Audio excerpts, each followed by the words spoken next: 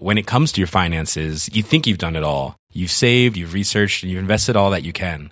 Now it's time to take those investments to the next level by using the brand behind every great investor, Yahoo Finance. As America's #1 finance destination, Yahoo Finance has everything you need, whether you're a seasoned trader or just dipping your toes into the market.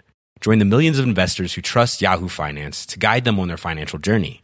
For comprehensive financial news and analysis, visit yahoofinance.com, the #1 financial destination, yahoofinance.com. This podcast contains explicit language.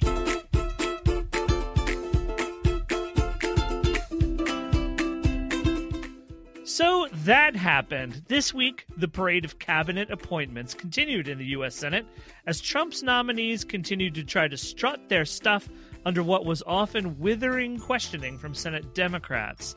There should be little doubt that all of these people are going to be confirmed, but it has to be said, in another era, some of what these folks have said during these hearings would have gotten them bounced from consideration.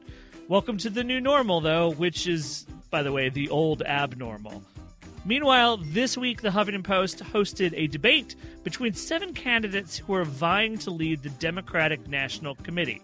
At issue, who's doing the best coming to terms with the Democratic Party's catastrophic 2016 losses, what reforms are coming to the committee to make their process fairer, and who has the best vision for the party's future. It was, what's the word? Yes, disappointing. It was very disappointing. Finally, the battle over Obamacare continues to moderately simmer, I guess. The desire to repeal remains strong, even in the face of a robust public defense of the law that's emerged in recent weeks. But, as they say, the spirit is willing but the flesh is weak. GOP lawmakers still haven't committed to a plan, and what they seem likely to rally behind isn't what even committed Trump voters want. I'm Jason Linkins with Huffington Post reporters Zach Carter, Jonathan Cohn, and Arthur Delaney, and here's what happened first.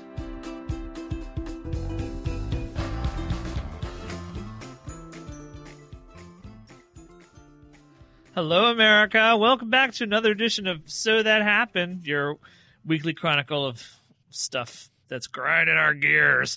My name is Jason Linkins. I am the editor of Eat the Press at the Huffington Post. I wanted to just say right away, right off the top, that by the time you hear this, chances are we will have inaugurated a new president. I know we hate talking about temporality, but we recorded this prior to inauguration, and so we don't have a lot of comments about the inauguration itself. Joining us right off the top, we have Zach Carter. Hello, everyone. And Arthur Delaney. Hi.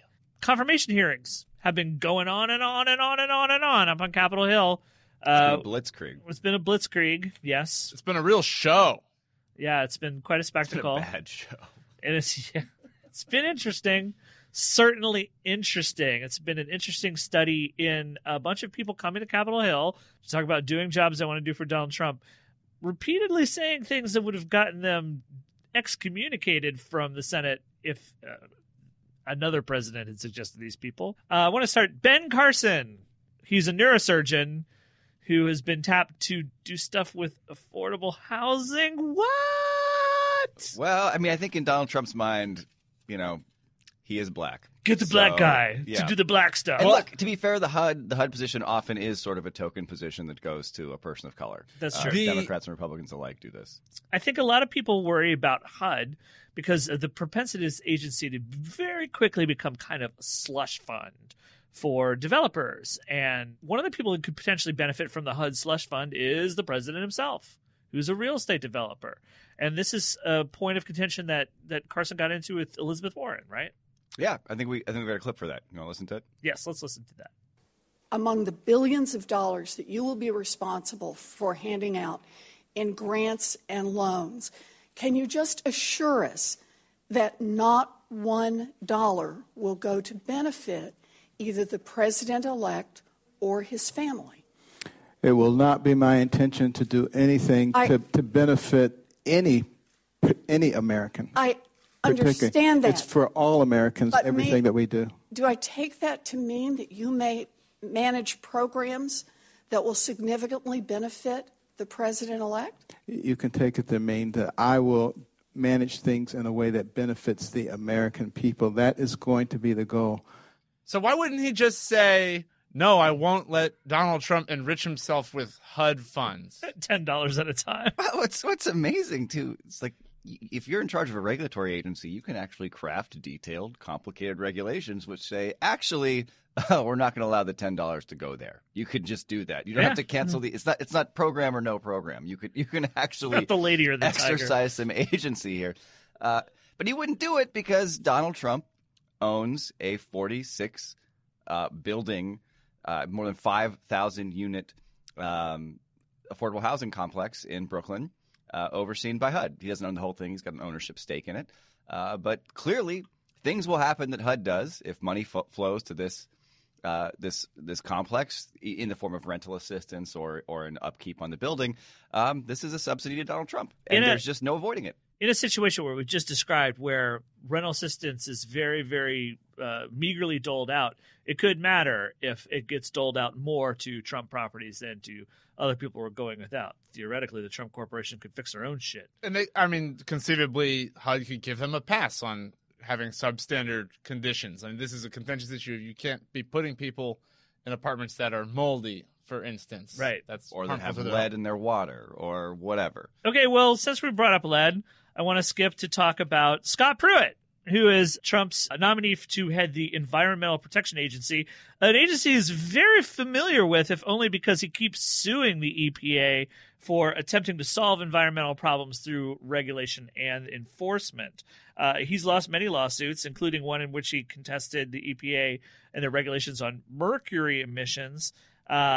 But this week, when he was asked about one of the key issues of the year for America and the election, lead poisoning, we all reported numerous times on what's going on in Flint, Michigan. Well, he seemed to be a bit adrift about lead poisoning. Yeah, Senator Ben Cardin, a Maryland Democrat, asked him about lead poisoning in light of Flint. Do you believe there is any safe level of lead that can be taken into the human body, particularly a young person? Senator, that's something I've not reviewed nor know about. I would be very concerned about any level of lead going into the drinking water or in obviously human consumption, but I've not looked at the scientific research on that. So that's just a shockingly terrible answer. There's almost been nothing as well reported on this past year. For a year and a half, we've been talking about the Flint water crisis, where kids got lead poisoning in their bodies from the water. And every story about this, or at least a vast majority of them, would include a line that, no amount of lead is safe. Even low levels of lead exposure are dangerous. You don't need to read the research to know this because it's not controversial. It's in the EPA's regulations. It's really well known, and no one told him this. It's okay. He only wants to run the agency responsible for overseeing this issue at the federal level. The EPA is directly responsible for making sure water utilities don't let lead get in the water for the reason that even the tiniest amount of lead exposure can stunt people's growth and damage their brains and make them violent criminals. That's true. There's a deep connection between lead poisoning and violent crime and impulsive decision making. Yeah, and being stupid. It stunts people's intellectual development. It's terrible. It's really terrible. I'm not saying this man, who obviously he doesn't need to know how the regulation works. He doesn't need to know the ins and outs. He doesn't need to have read the studies. How come no one told him? He will take charge of this agency while it is in the midst of rewriting the regulation that is so weak it allowed Flint to happen. They knew about the problem and didn't do anything because they were concerned with obeying the regulation. He doesn't know anything. Anything. Well, while we're on the subject of not knowing anything, and I'm really working the segues hard this time, let's talk about Betsy DeVos. Betsy DeVos is the super, super duper goddamn rich charter school enthusiast who put Detroit schools to the torch. This was one of the most embarrassing kind of things. This was sort of like a confirmation hearing apocalypse. Right.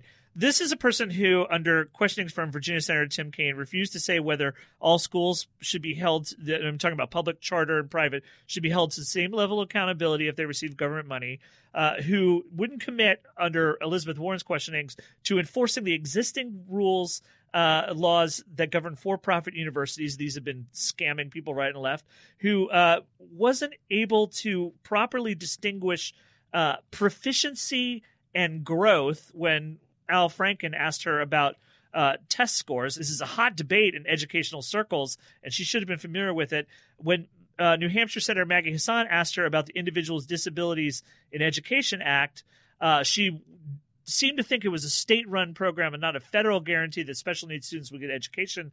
And on top of all of that, then we got to the bears. Do you think that guns have any place in or around schools?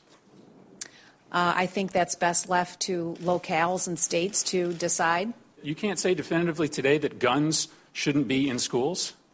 Well, I will refer back to Senator Enzi and the school that he was talking about in Wapiti, Wyoming. I think probably there, I would imagine that there's probably a gun in the school to protect from potential grizzlies. Grizzlies! That grizzly just wants to learn fucking calculus, man. So she should have just said no guns in schools. Wow, she's not going to say that, is she? She's not going to say that, is she? She could have found a way to say, I'm cool with guns in schools without having to invoke, like, the grizzly terror. The grizzly this was just terror. This was just not a good defense. But look, that was Senator Chris Murphy questioning, by the way. In a lot of ways, that was her least objectionable statement. You know, really, look, yeah. Look, seriously, if there's a bunch of fucking grizzlies coming at my 11-year-old's middle school, you know, I'll be honest. In that situation, I'm not going to be a hardliner about whether there's a rifle at the school. Okay, but should we have private or public education? Should public education be a thing? Do you want to privatize schools? Do you want to crack down on for-profit colleges that are illegally scamming people? These are pretty basic questions, and she never had a good answer for any of them. No, she really didn't. She really didn't. I know that among educational circles, her confirmation was just a disaster. A disaster. But, you know, I don't know. I don't know what to say about that other than that. Steve Mnuchin. Speaking of disasters, was this one of the more disastrous ones? I didn't have a really good segue. Mnuchin has been he's been a little all over the place. Let's just say he's been back and forth.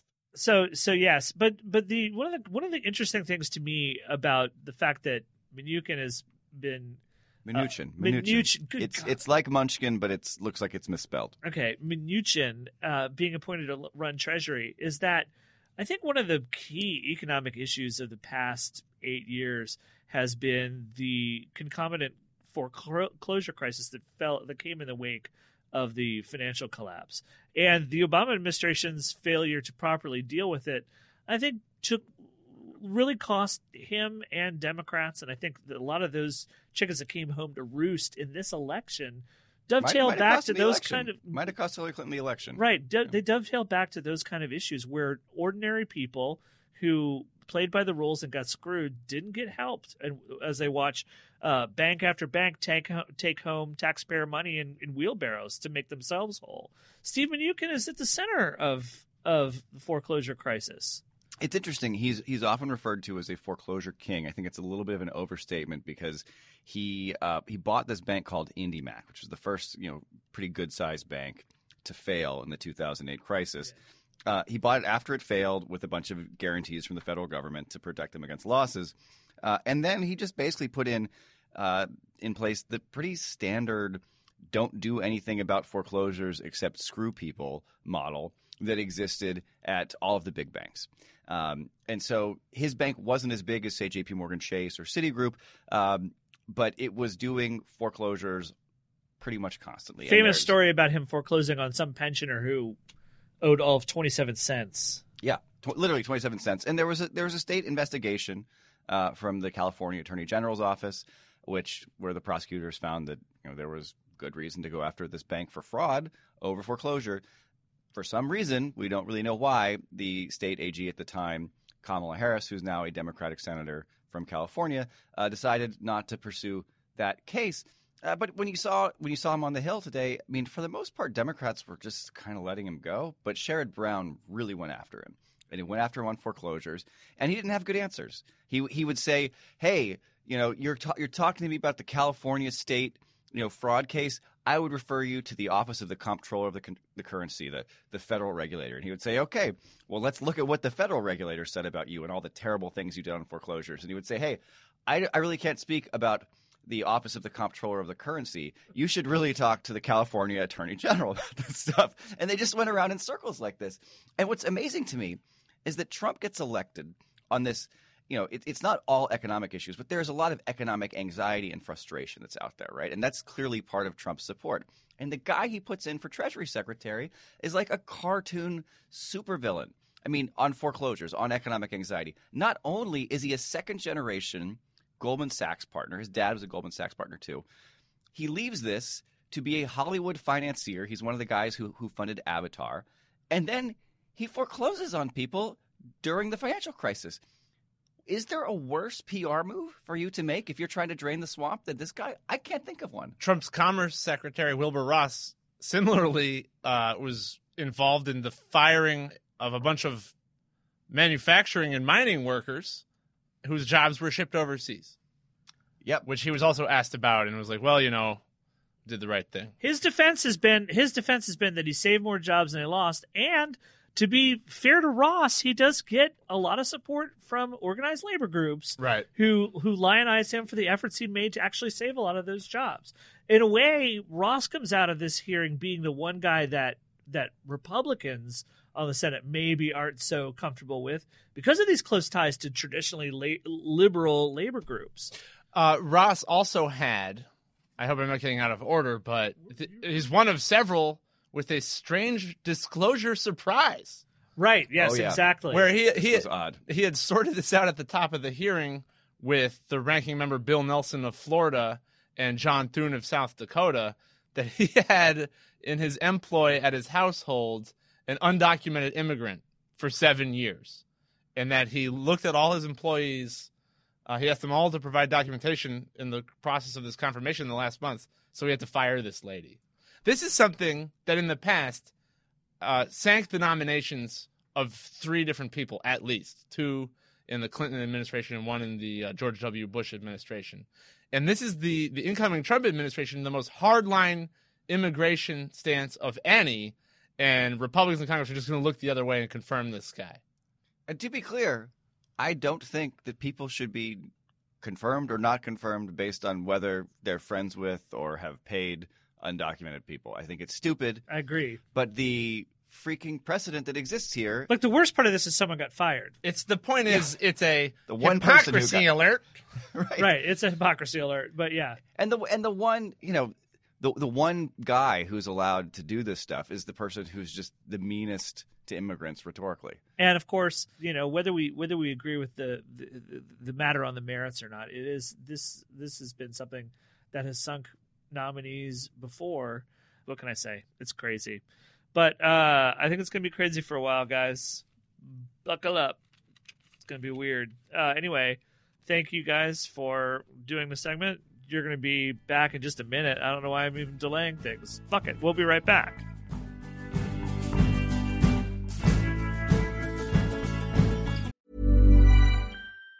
Even on a budget, quality is non-negotiable. That's why Quince is the place to score high-end essentials at 50 to 80% less than similar brands. Get your hands on buttery soft cashmere sweaters from just $60, Italian leather jackets, and so much more. And the best part about Quince, they exclusively partner with factories committed to safe, ethical, and responsible manufacturing. Elevate your style without the elevated price tag with Quince. Go to quince.com/upgrade for free shipping and 365-day returns. When it comes to your finances, you think you've done it all. You've saved, you've researched, and you've invested all that you can. Now it's time to take those investments to the next level by using the brand behind every great investor, Yahoo Finance. As America's #1 finance destination, Yahoo Finance has everything you need, whether you're a seasoned trader or just dipping your toes into the market. Join the millions of investors who trust Yahoo Finance to guide them on their financial journey. For comprehensive financial news and analysis, visit yahoofinance.com. The #1 financial destination, yahoofinance.com.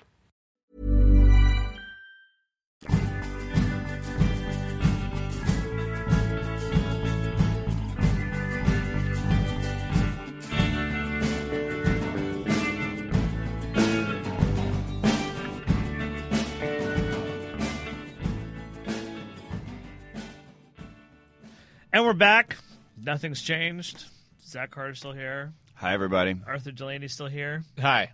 You're all still stuck with me, too, but we're going to talk about something different right now.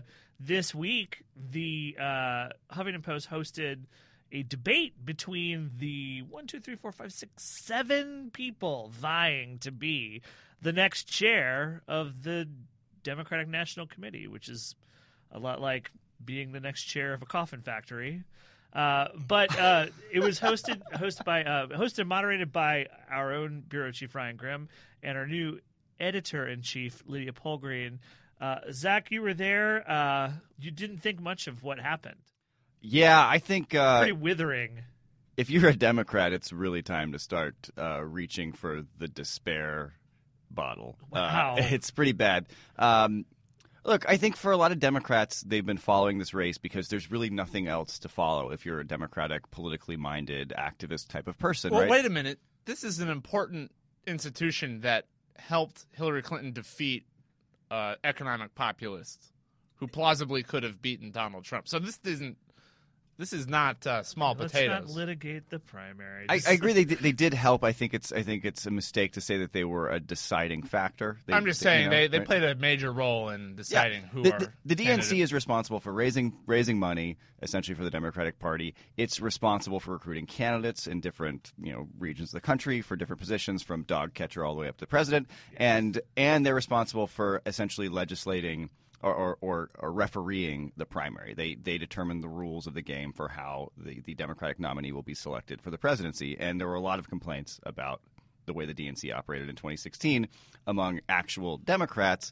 Last night, you did not see so many complaints from these 7 candidates who are coming from all over the political spectrum of the Democratic Party. We're supposed to be contending with one another. Yeah.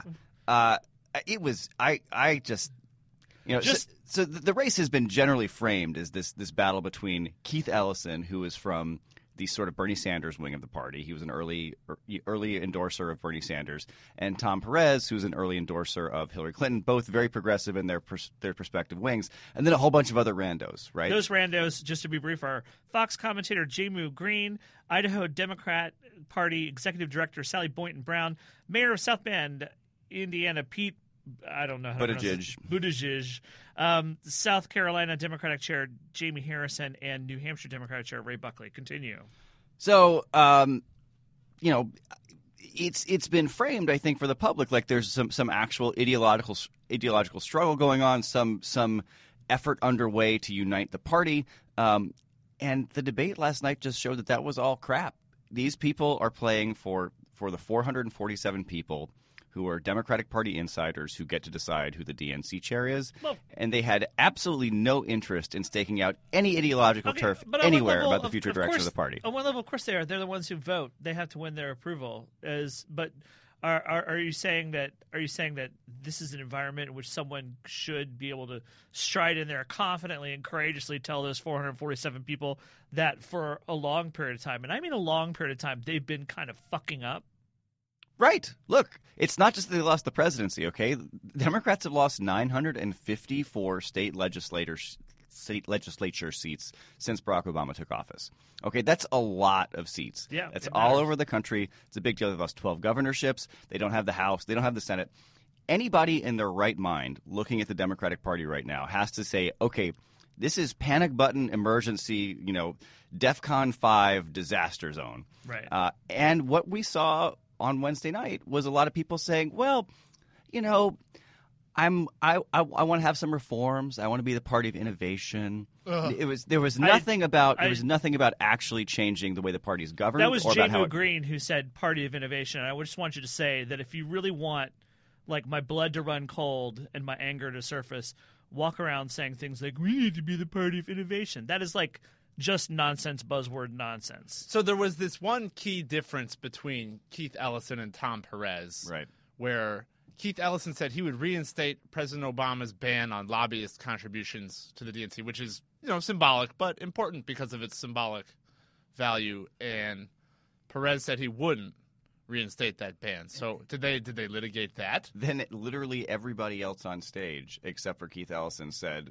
what will we do if we can't have the $18 million from lobbyists that we got last year? They're a fundraising organization. $18 million should be a drop in the goddamn bucket. Well, and look, let's be clear. The $18 million is $18 million split between lobbyists and lawyers. So it's not even just the lobbyist sphere. And that accounted for about 7% of the total fundraising haul the DNC brought in 2016. So it's clearly something that's recoverable. But the 447 members of the DNC feel personally offended when you talk about doing this. And so they're all the candidates are bending over backwards to say, hey, lobbyists are great. And even Keith Ellison, who is still formally against it, said he would put it up for a DNC vote. Barack Obama didn't do that when he banned lobbyist contributions in 2008. And Debbie Wasserman Schultz didn't put it up for a vote when she quietly lifted that ban in 2016. If there's a populist, an economic populist moment, like populism is ascendant, are lobbyists popular? Are they part of that? No. Literally the lobbyists aren't popular. No. Literally everyone hates lobbyists. Oh, everyone hates lobbyists. Yes. I had forgotten that. Used car salesmen, I think, are held in higher esteem than lobbyists, and they should be. And look, I talked to Jamie Harrison afterwards. He's a career lobbyist. That's what he does. Oh, he is a lobbyist. Yeah, he's lobbied for coal and tobacco and big banks, all that other stuff. But and yet he wants to run the Democratic Party. It's amazing. But he said, look, we're too hard on lobbyists because look at all the CEOs, look at all the billionaires. We're not talking about banning their contributions. We're only taking it out on the lobbyists. And he has a point on this narrow section, but it's sort of like, okay, just because, we're shooting your grandmother doesn't mean we're also not allowed to shoot this other guy. So Donald Trump it says he's going to drain the swamp. It's farcical. It's a joke. It's the most corrupt administration in recent times. And yet he does say he's going to ban lobbyists, and people love that. And the DNC's position is going to be amenable to lobbyists. Give us all your money, lobbyists. And look, Donald Trump has been totally two-faced about this drain the swamp thing. He's been dishonest, I think. It's a joke. It's a joke, right? But there's still a swamp. There's a swamp there, and Democrats have been presiding over the government for 8 years, and now they're inheriting, a position of historic impotence politically, and they're saying, you know what, I like the alligators. Let's just go swimming with them. Great idea, guys. So, changing caucuses. That's all. No one wanted to do that. Oh, explain what that is. Getting rid of superdelegates. No one wanted to do that. Talk about caucuses.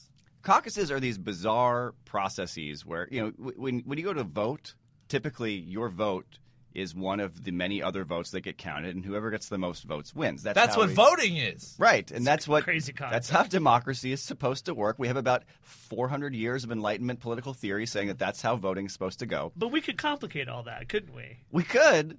Because complicating it would benefit party insiders who know process and who are connected to the system. And caucuses just are this bizarre, strange thing where people sit in a room and they switch sides of the room and they trade pieces of paper back and forth. And eventually something happens where the state has decided that they endorse one candidate or another. But it's not decided by voting one person, one vote. And it's Caucasians. Yeah. Well, look, the 2016 system – The undemocratic thing that benefited Bernie Sanders was the caucus system, because a lot of these prairie state Democrats that were really into his populist economic message went for Bernie Sanders. So Minnesota, he almost won the Iowa caucuses. Was 400 people away from winning that. There's a hint Colorado. A lot of these prairie state kind of populist states have caucus systems, but they're fundamentally undemocratic. But the other thing that's undemocratic about the way the Democratic Party selects its nominee is this process involving superdelegates. Superdelegates are just party insiders. They're people who are high-level, bigwig Democrats.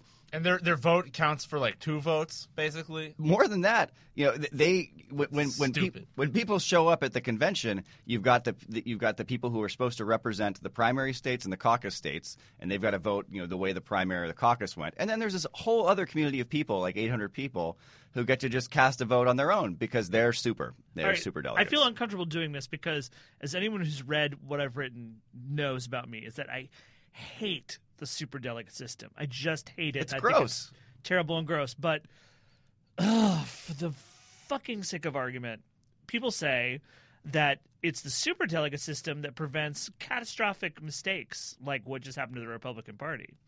That the superdelegates are the lonely vanguard preventing the Democrats from nominating an insane person. Yeah, the technocrats who will save us from the unwashed masses. We got to be done with that whole idea. How did that go in 2016, guys? Did that work out really well for you? Yeah, I bring it up just to have an arguing point. I agree with you. So this is also undemocratic, but the caucus system was undemocratic and benefited Bernie Sanders. The superdelegate system was undemocratic and benefited Hillary Clinton. And nobody on stage would make a fucking sound about dealing with either of them. They were just like, we'll be the party of innovation. It left everyone out in the hinterlands unhappy and really dissatisfied with the primary process. They wouldn't even say Ryan Grimm, our bureau chief, asked for a show of hands for people who on stage who believed that the Democratic Party had put a thumb on the scale in favor of Hillary Clinton in 2016. Nobody in their right mind believes that the DNC did not put their thumb on the scale in favor of Hillary Clinton, whether it was decisive or not. Obviously, it happened. Nobody would even say that happened. They call it a gotcha question. Yeah. It's like, what is you walked into a debate, idiots? Of course you're getting gotcha questions. We gotcha in the room. Did you screw up is not a gotcha question. I'm sorry. No, that's crazy. Did you screw up is not a gotcha question. It's a basic question that you should expect to receive in a debate. These candidates are not ready to be opposition leaders, and Democrats should be. If you're looking at the DNC race for the next leader of the party, you're looking in the wrong place. I thought that Keith Ellison had said. I thought he, aside from this debate, that he was positioning himself as an opposition leader. No? He was, and then he showed up tonight, and he was pandering to all the same people that Tom Perez and Jamie Harrison and Sally Boynton Brown were pandering to. They're just trying to win over party insiders. There was no vision for how to reform the party. Reading about it afterwards was a tremendous disappointment. I recall I was in our internal communications channel as everyone was deciding on what the headline for the piece should be, and I'm really sad that we didn't go with a confederacy of DNCs. Yeah, that was such a good headline. You know what? We'll claim it for ourselves this week on that regard. You said this is like being the chairman of a coffin factory. And, the coffin industry is under tremendous pressure by the rising popularity of cremation. And there's all these casket factories. I did a story about they're closing. And they hope that Donald Trump can bring their jobs back because it's cheaper to make coffins in Mexico. There you go. Yeah, so how about that, Democrats? Even the coffin industry has a better plan for saving their dying industry than Democrats do. There'll be nothing left to bury the Democrats in.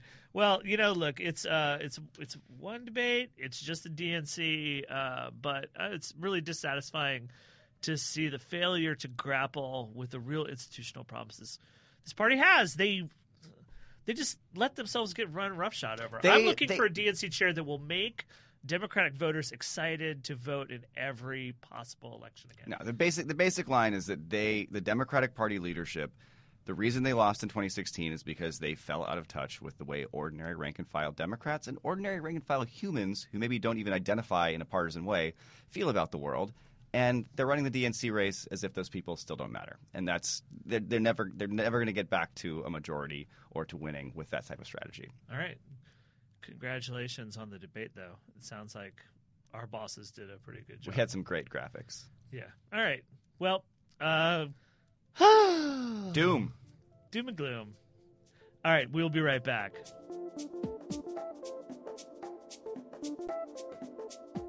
Hey, everybody. I just want to take the time to thank all of you for listening to this podcast. And I wanted to let you know that you can help us grow this podcast and grow the audience that you're a part of. Just go to iTunes and subscribe to So That Happened and leave a rating while you're there to let us know how we're doing. Doing so will help other people find us and allow this audience to grow and this podcast to flourish and become even better. So thanks very much for helping us out and for always being here for us.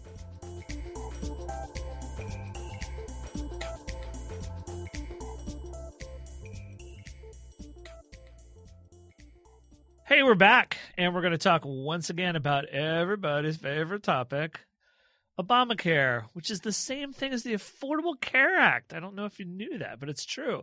Joining us to talk about this, these two things are actually the same thing. We have Arthur Delaney. Right. He's here. And fresh from Michigan, Jonathan Cohn is here. I am here. Thank you for having me to talk about my favorite subject. Of course. Yes. Of course. I wouldn't have it any other way. So we're now getting a little bit closer to go time for repeal and replace. And we're starting to sort of get this semblance of an idea of what a GOP plan might look like. Paul Ryan did a little press conference, told some people that had their lives saved by Obamacare that I don't know, their lives really weren't saved because of the essential freedoms they gave up in order to keep on living. But he sort of outlined a weird idea about how people continue to have access to health care. But I'm skeptical. Am I right to be skeptical? Yes, you are right to be skeptical. I would go farther than that. I would be skeptical that they have a plan or a scheme. They're not even at the scheme stage. No. They get the plot going yet? To be accurate about this, okay. People say the sort of shorthand version of it is they don't have a plan. And then I say this on Twitter or whatever, and I get lots of conservatives writing back, that's not true. We have lots of plans. And they've all died in committee over the years. Well, a lot of them have. They haven't made it far enough to die in committee? They've been referred to committee. And the committees haven't taken They them haven't made it far enough to be referred to committee? Okay. All right. So this is even worse than I thought. Yeah, they were at the Heritage Foundation. Right. So, a fair and accurate description, I think, would be the following. Republicans have spent 7 years promising to come up with a replacement for Obamacare. There are many conservatives and Republicans who have talked in general terms about what they think this should look like. There's a few pieces of legislation out there that have been introduced. The most detailed one of the two most detailed one is actually by Tom Price, who is appointed to be HHS secretary and quite possibly would have some influence. And I actually say quite possibly because that's a whole other question is how much Price has to do with this. But let's we'll put a pin in Price, for the time being. Yeah. Is the Price is right or not? Oh, that was terrible. It's okay. We love bad puns. But it was only this summer that the House side came up with a kind of set of principles, and they did. They had some meetings and said, this is what we want our healthcare scheme alternative to look like. And Paul Ryan put his name on it and the leadership did. But it's pretty vague still. They didn't put the numbers on, and, numbers matter. To say that my healthcare scheme looks like the following and will have the following provisions, you really can't tell what it's going to do until you've put dollars on it, because there's a big difference between giving somebody a tax credit worth $5,000 and giving them a tax credit worth $500 because you can buy much better insurance with, right? So you are in a state where basically the House has a kind of set of principles, House leadership, and they've kind of gotten behind it, but it's not detailed. The Senate there's no Senate leadership plan or anything like this. There's schemes running around. There is a bill by Senator Orrin Hatch that's out there, but we don't know. No one has said this will be a template for anything. Bill Cassidy has a bill that he's putting together. We don't know about that. And then, there's the White House, which, Tom Price had done a bill for the House. It's fairly detailed. It's a real piece of legislation, and you could actually score it and everything. But again, that's not what the House Republicans endorse. Exactly. It has some elements in common. And then, and Trump has – and then you have this layer of people like Paul Ryan and Donald Trump and Mike Pence and every Republican who goes out there and makes statements, very general statements about what this plan is going to do or not do. And they are vague and they are contradictory. And so they are not at a place where they know what they want to do. They're going around saying we're going to repeal Obamacare and everyone's going to have insurance. Sometimes they say that.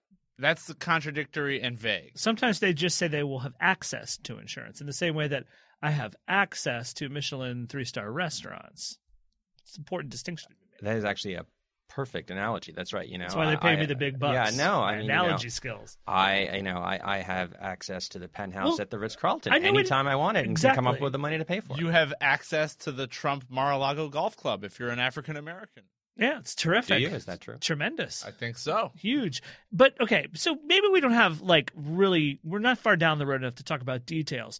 But like we talked about this last week, the Kaiser Family Foundation recently impaneled some focus groups of Trump voters. Trump voters who happen to be using either Medicaid expansion or the Affordable Care Act exchange plans. And they talked to them about the kind of elements that they liked and didn't like about health insurance. And there's broad consensus that some of the things they didn't like were very high deductibles, surprise costs for services they didn't think were covered. Do they have a shot at getting a plan out of the Republicans that keeps deductibles low, keeps surprise costs from springing up on them, that really sort of holistically deals with their health care throughout their life? No. Okay. No, sorry, guys. No, I mean, unless the Republicans fundamentally change what they want to do. The easiest way to think about this is a math problem, okay? This is all a very straightforward math problem. People who are sick go to the hospital. They take drugs. They need treatments. This stuff costs a lot of money. The problem historically in America has been that these bills are huge, so people can't afford them. You can get insurance to cover you if that happens, but insurance itself gets very expensive, and so people who are poor cannot pay this. So the Affordable Care Act, Obamacare, basically came in and said, let's throw some more money at this, and let's help people pay for their bills. And it did so and found the money, raised tax the rich. Tax the rich. It also took some money out of Medicare, which was very controversial at the time. And it put the money together and said, we're going to take that money, took the money out of Medicare that was going to insurers, to doctors, to hospitals. We're going to put that money together. We're going to use it to help poor people get insurance, and we're going to use it to make sure that every insurance policy sold actually covers all services and whatever. Now, they only had so much money to work with. So that means on the one hand, you got 20 million people getting health insurance. That's a lot of people. That's a big gain. And we know there's research on this. I mean, people got better access to healthcare because that's not in doubt. We know people are seeing the doctor more, and it looks like they're healthier as a result of that. It's harder to prove scientifically. But the truth is there's still a lot of people, it wasn't as much money as it could have been. So you have a lot of people who still don't have insurance, and you have a lot of people with insurance who, they have high deductibles, right? I mean, you got people walking around with Obamacare policies, and they hate it because they're like, geez, I'm paying $400 a month. I got a $6,000 deductible. I don't even feel like I'm that well insured. I have employer-sponsored insurance, and I hate it.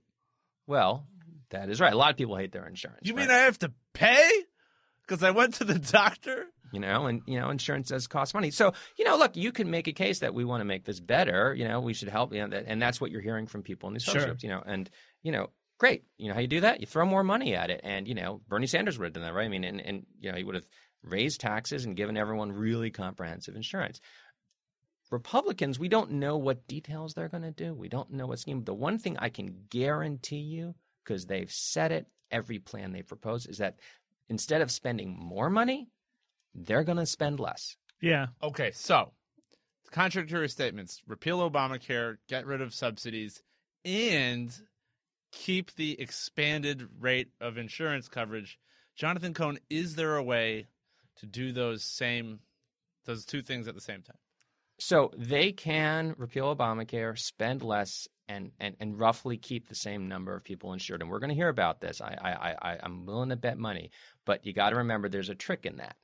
What they're going to do is they're going to make sure the same number of people have insurance or close to it, but the insurance they have is going to be total crap. Can I say crap on this? You can say shit on this. Okay, it's but you don't have to go. You don't have to say the S word. Just say what you want. Well, I don't know if there's like a family publication. It is, but our families are pretty rough. Yeah, my kids. My kids. Well, we've already ruined it for your kids. Yeah, so there you go. In for a penny. Yeah, in for right. So you can. They will. There are ways to do this. They could have automatic enrollment into really crappy health insurance plans that don't cost people anything, but don't cover people either. And so and basically, so you think Obamacare insurance has high deductibles? Just wait. And now, they might say, since the Republicans have been talking a lot about deductibles, this is a big talking point. Paul Ryan, deductibles are too high. It used to be that the high deductibles was something they philosophically agreed with because it kept people out of the healthcare market for things they didn't need to be in the healthcare market for. They used to be they lionized high deductibles. Now, they're against them. Well, only in rhetoric, right? I mean, sure. Right. Yeah. No, but you're right. I mean, this is one of the contradictions they're running into, which is that they're sitting. Paul Ryan's up there. The deductibles are too high. Donald Trump is. The deductibles are, well, actually, their plans would have higher deductibles, or they'll do it a different way. What they could say is, okay, the insurance deductibles will be roughly what they are now, so people don't feel like they have higher deductibles. But, by the way, you know what? You know how Obamacare has all those, you have to cover mental health care? Well, these plans won't have to cover mental health care, and they'll be cheaper then because they don't have to cover mental health care, which is great, unless you need mental health care.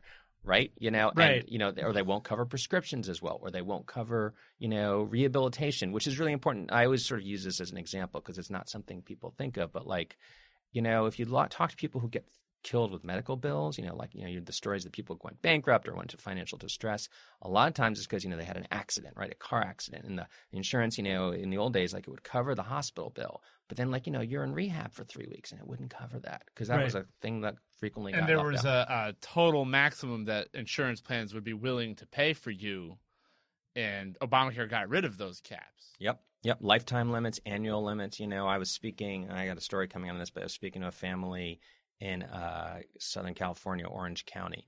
Affluent family, okay? This is, and I think people think the only people who benefit from Obamacare are really poor. And it's certainly true. I mean, the biggest beneficiaries are low-income Americans who, most of whom work, by the way, could not afford insurance before. But here's a family, I was at their house, nice house, he works in investments, whatever, but, they're on their own. They have to buy their own insurance. They have a daughter with pulmonary stenosis. I think I'm getting that right.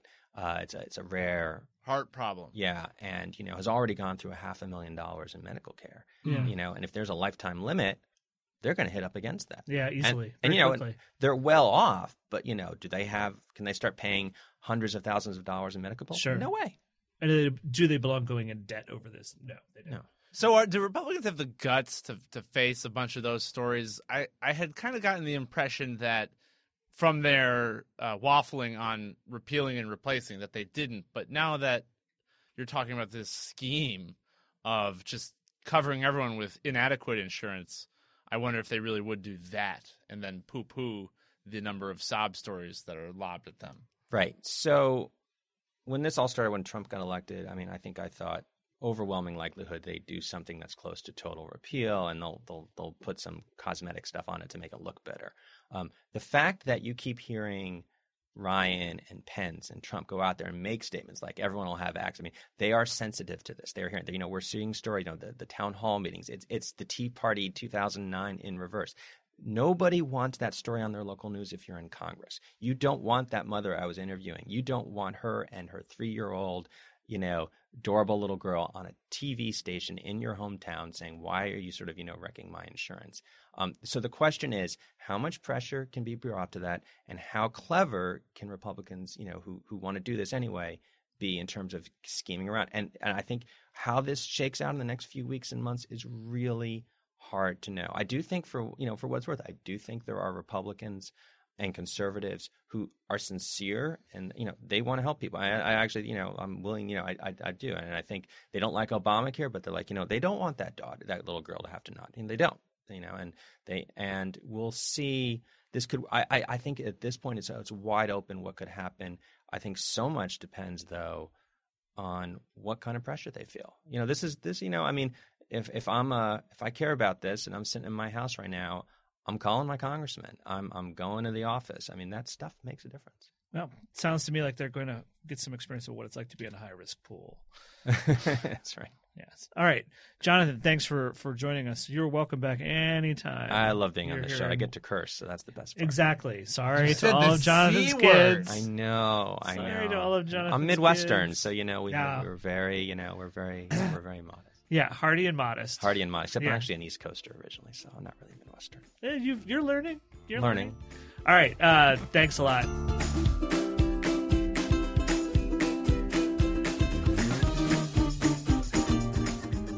So that's what happened this week. This podcast was produced, edited, and engineered by Zach Young. Our executive producer is Nick Offenberg. I'm Jason Linkins. This week we were joined by Huffington Post reporters Zach Carter, Jonathan Cohn, and Arthur Delaney. So That Happened is available on iTunes at itunes.com/So That Happened. Please check out the whole family of Huffington Post podcasts in the iTunes store. And while you're there, subscribe and tell your friends. If there's something you'd like to hear us talk about, please send an email to sothathappened@huffingtonpost.com. Thanks to all of you for listening. We miss you already.